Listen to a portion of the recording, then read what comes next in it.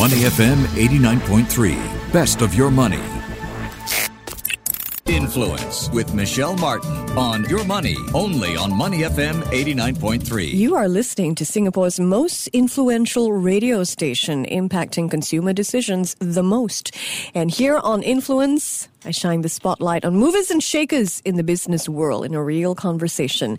So today we look at Lim Hong Juan, he's CEO of Shuttle One, and his vision of making mobile banking more inclusive. Shuttle One is an integrated fintech blockchain. They deliver the experience of remittance, loans, and they provide virtual savings accounts to their partners and users in Southeast Asia. So how exactly are they using the efficiencies of blockchain to deliver digital financial services? We're about to find out. Hong Juan, welcome to Influence. Thanks for having me. Can you share with us first what Shuttle One does? Well, Shuttle One, as you mentioned earlier on, is a fintech blockchain platform. We deliver 3 products, which is one, remittance, cross-border money transfer product on the blockchain. 2, an easier way, and I guess more, loans efficient way to get loans. And lastly, we offer a product, I know it's called the virtual savings account, but due to regulatory reasons, we are using, that product to reduce the costs of living for our users. How does that work? South Asia. How does that work? So in the blockchain, there are pretty much, a lot of different, financial products that kind of increases the amount of, holdings that you will have automatically. In the earliest days, one of these things was cryptocurrency mining, where validators, the miners on the blockchain, they get paid using that. So we took the same kind of model to a non-hardware model, and we use that, the amount that is accrued in that process to actually buy discounted vouchers for daily necessities. Is this linked to cryptocurrency mining in any way? It's a cryptocurrency. It's the same concept, but it's different from cryptocurrency mining. How do I get my money into this virtual account? Sure. In our wallet, where you can just download from Google Store or Apple Store, you just need to top it up. Top it up in many ways. In Singapore, you can do a Pay Now, Pay Lah kind of transfer. Mm-hmm.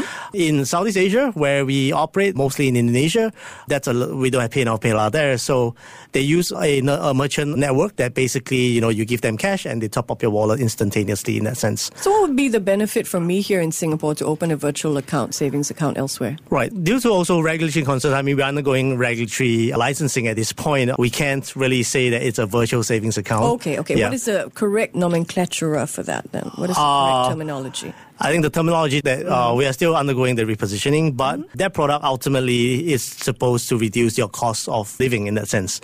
So we will look at all the baskets of cost of living in Singapore, and we will basically subsidize those costs of living. For example, it could be transport costs and all these things, where we will buy discounted vouchers and all that, and we offer it to consumers. This is sort of an account that I can put money in that will give me access to vouchers that will help bring down the cost of living? Absolutely. That's how it works. Okay, great. So Shuttle One sounds very mission focused, like I'm going to take off. Tell me about the genesis of Shuttle One and how that links to the name. A little bit of a background for me. I graduated in Singapore. I worked for a bank for a couple of years, and I got fed up with the financial industry. The history has it, I drove up to Malaysia. I became a farmer. So I lived in a village. It's actually called Kuala Pilar in Negeri Sembilan for almost 3 years. So I lived in a hut by the river, and the grid. I was definitely off the grid. I didn't want to really be in a concrete jungle. It's really stressful and all that. Yeah. But unfortunately, farming is also stressful. Yeah. Like we have to deal with, foreign worker issues. We have to deal with wildlife. We have to deal with the weather, for example. So sometime in 2013, I got in touch with, cryptocurrency, digital assets in that sense. And of course, the grandfather... From your hut in Malaysia, you got in touch with cryptocurrency. We still have handphones then, right? So I was reading up and all that. Essentially, it was Bitcoin, right? And I read about it. I was like, wow, what is this, new magic going on, right? What is this voodoo thing going on? And I really wanted to use Bitcoin at the time to help my 20 over farm workers to remit money. Because at that point, it was really rudimentary. We all know going to remittance houses and, to the banks to do cross-border transfers is, expensive and slow. So I thought, wow, this crypto thing is going to really help change the world in 2013. But unfortunately not. Not until 2017 where, there are more awareness. The ecology and the ecosystem of crypto is, all more expanded. In Indonesia, for example, we actually do have merchants. We have remittance houses who who are, using crypto on our behalf to remit money in that sense across Southeast Asia. All right. And Shuttle One, the name? It's mission-driven, it's purpose-driven, as you said. We want people to get on board the shuttle simply by just downloading the wallet. And hopefully we are able to lift them out of cycles of, I hope, poverty. And not just that, right? Even for us, this large middle class in Singapore, to move up, in mobility, in that economic mobility in that sense. Okay. So that's the idea of shuttle. So how does the philosophy or premise of what Shuttle One, how does that tie in with this idea of upliftment? Right. So in all our products, as just put it simply, right, we are trying to do things cheaper, better, and faster. Just take, for example, our remittance product. We use a particular stable coin called DAI. It's from a protocol called MakerDAO. How do you spell that? DAI. It's not DAI as in dead. It's actually a Chinese translation of DAI, which is what? Chinese for loan. For example, yeah. So it's a stable coin. By its definition, it's just a crypto stable value currency. That's all. Yeah. So we use particularly this technology, and it's pretty complex how it's issued and all that. But in general, most of the places that we go to, we treat it like a commodity and we trade for local currencies, for example. So for remittance, we're happy to know last year we were a presenter project on the United Nations Sustainable and Development Goals Conference in Singapore. And we're able to, present that we bring down the cost of remittance cross-border transactions. Can I ask? To 3%. 3%. The general ASEAN average is about 7.5%. Some of our partners are 9.5% a year. Wow. Yeah, it's pretty, it's not predatory, it is just good business for them. How are you able to do that? So we all know that the blockchain can bring, efficiencies to money transfers and all that. But the main thing that we do, if we understand remittances, for example, normally the remittance house will have another local partner, say in Indonesia, and they need to actually pre-fund these guys. So, if you are estimated doing $500,000 a year, you have to send him $500,000 first for them to deduct on their account. That's how traditional legacy remittance model works. So on the blockchain model, with our products, with Shuttle One, we're reducing the need for pre-funding because there is value in that token, in that currency in and of itself. So we are changing the way how the model of settlement works, not between remittance houses anymore, but between remittance houses and users. So with the migrant workers, with the migrant remittances, are they purchasing a stable coin? Are they then transferring their cash into a stable coin? So yes, they are. They are transferring that cash. We've been to pretty diverse places, sometimes in Latin America, for example. We've done a few pilots there. And of course, they are running away from their local currencies, in that sense. So we actually protected them from the currency deflation over the course of the last 1 year.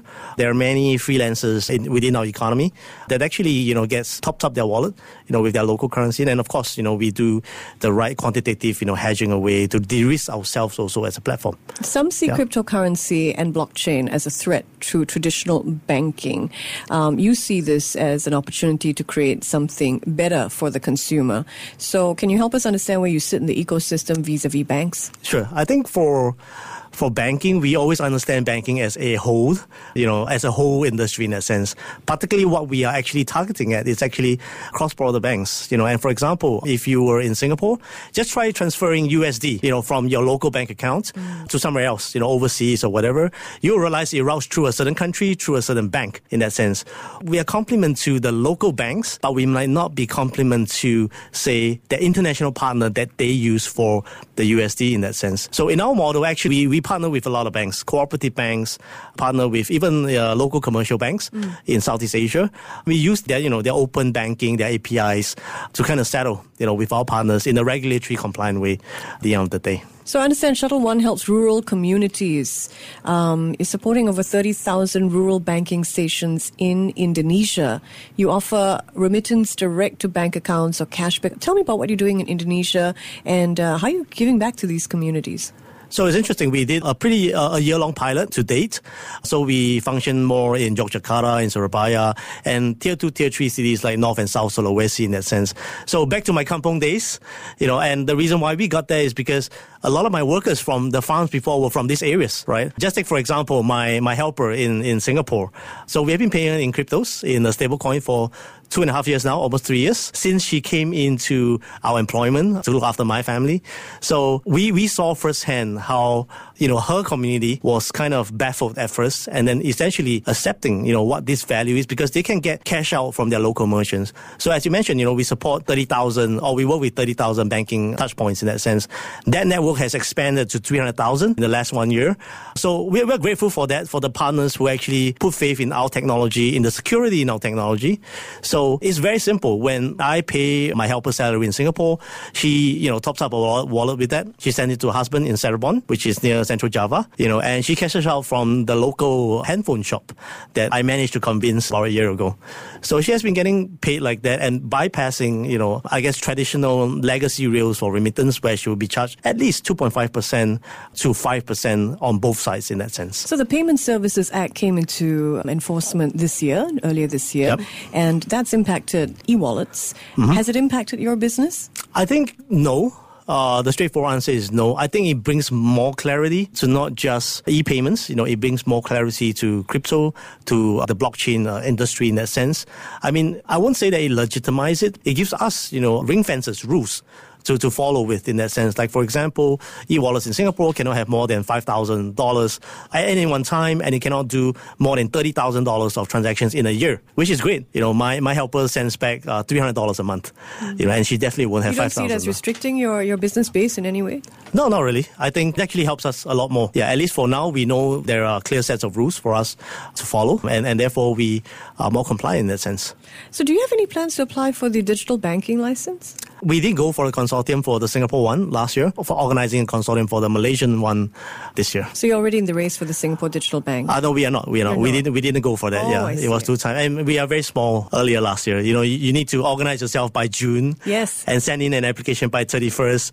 So by June, we were still doing pilot tests. People were still wondering, how does this magic works? How do I transfer, this stable coin from one country to another? Yeah. But we just started the process in Malaysia. So we are looking through, clearly what are the rules and regulations over there. Final right now. question, Hong Chuang, CEO of Shuttle One. Will you ever go back to being a farmer? Good question. Farming is really tough. I just want to get out of the city, and I didn't know what I want to get in. I would go back into farming, but more high-tech farming in the rural areas, aquaponics, hydroponics, all this kind of stuff that actually does work better in the rural areas than in the cities in that sense. Interesting. Yeah. Well, thank you very much. This has been fascinating. Great meeting you. Thank Pleasure. you for being on Influence. Thank you for your time. Lim Hong Chuan, CEO of Shuttle One. To listen to more great interviews, download our podcasts at moneyfm893.sg or download the SPH radio app available on Google Play or the App Store.